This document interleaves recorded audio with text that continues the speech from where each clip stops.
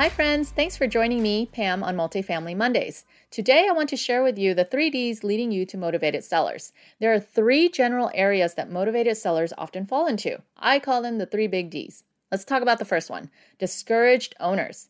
These landlords are so tired of managing their property. Maybe they're at a point in their lives that they want to let go of the management, or perhaps they're in it over their heads and the property is performing poorly. They're not sure how to improve the business challenge and are discouraged and ready to give up. There are many reasons why people get tired of managing a property. Perhaps it's the number of years they've owned it. Perhaps they're in a new phase in their life and they want to pursue other meaningful adventures. The second D builds from the first one. It's called deferred maintenance. Oftentimes, when sellers have mismanaged their properties, maintenance and repair lists start to grow. Perhaps their property manager did not watch the expenses well enough and their expenses far exceeded the income such that the owner cannot make quality improvements to the property. This problem doesn't happen all in one day, but it is a result of a culmination of bad decisions leading to a dilapidated property that is not performing at its best. Very stressful, to say the least. The last D I want to talk about are dissolutions. Most investors join forces with other investors to buy properties together because they may not have the financial resources to go into a deal alone. And honestly, why would you?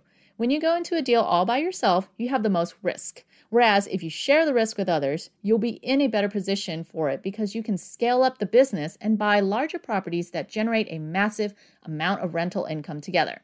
So the downside to this is when partnerships go sour or when there is a death involved. Perhaps the property was part of an estate where it was part of an inheritance to the heirs who do not want to own the property and they quickly want to liquidate. So I'll give you an example of one of my recent acquisitions. The seller inherited the property from his family, and he owned it with his sister for a couple years, who then recently passed away. They both inherited the property together, and the brother did not want to manage the property without his sister anymore. He wanted a swift transaction, and that's what we gave him so he could move on with his life without any more burdens. So in summary, motivated sellers are often going through an impactful, life-changing stage. So take it upon yourself to creatively find a solution that works for both of you. Remember, it's important to be mindful of what they're going through and not take advantage of the situation because, my friends, karma is real. Just like the saying goes, do unto others as you would have them do unto you. So what I mean by this is to leave enough money on the table for everyone involved to win. Let me know what methods you've tried or have heard about. I'd love to hear from you. Keep that creative thinking going. Do you like the content we're providing? If so, you can always buy me a virtual cup of coffee. The link can be found in the description. My time's up today, and I look forward to connecting with you again every other Monday. Thanks for listening and have a wonderful rest of your day.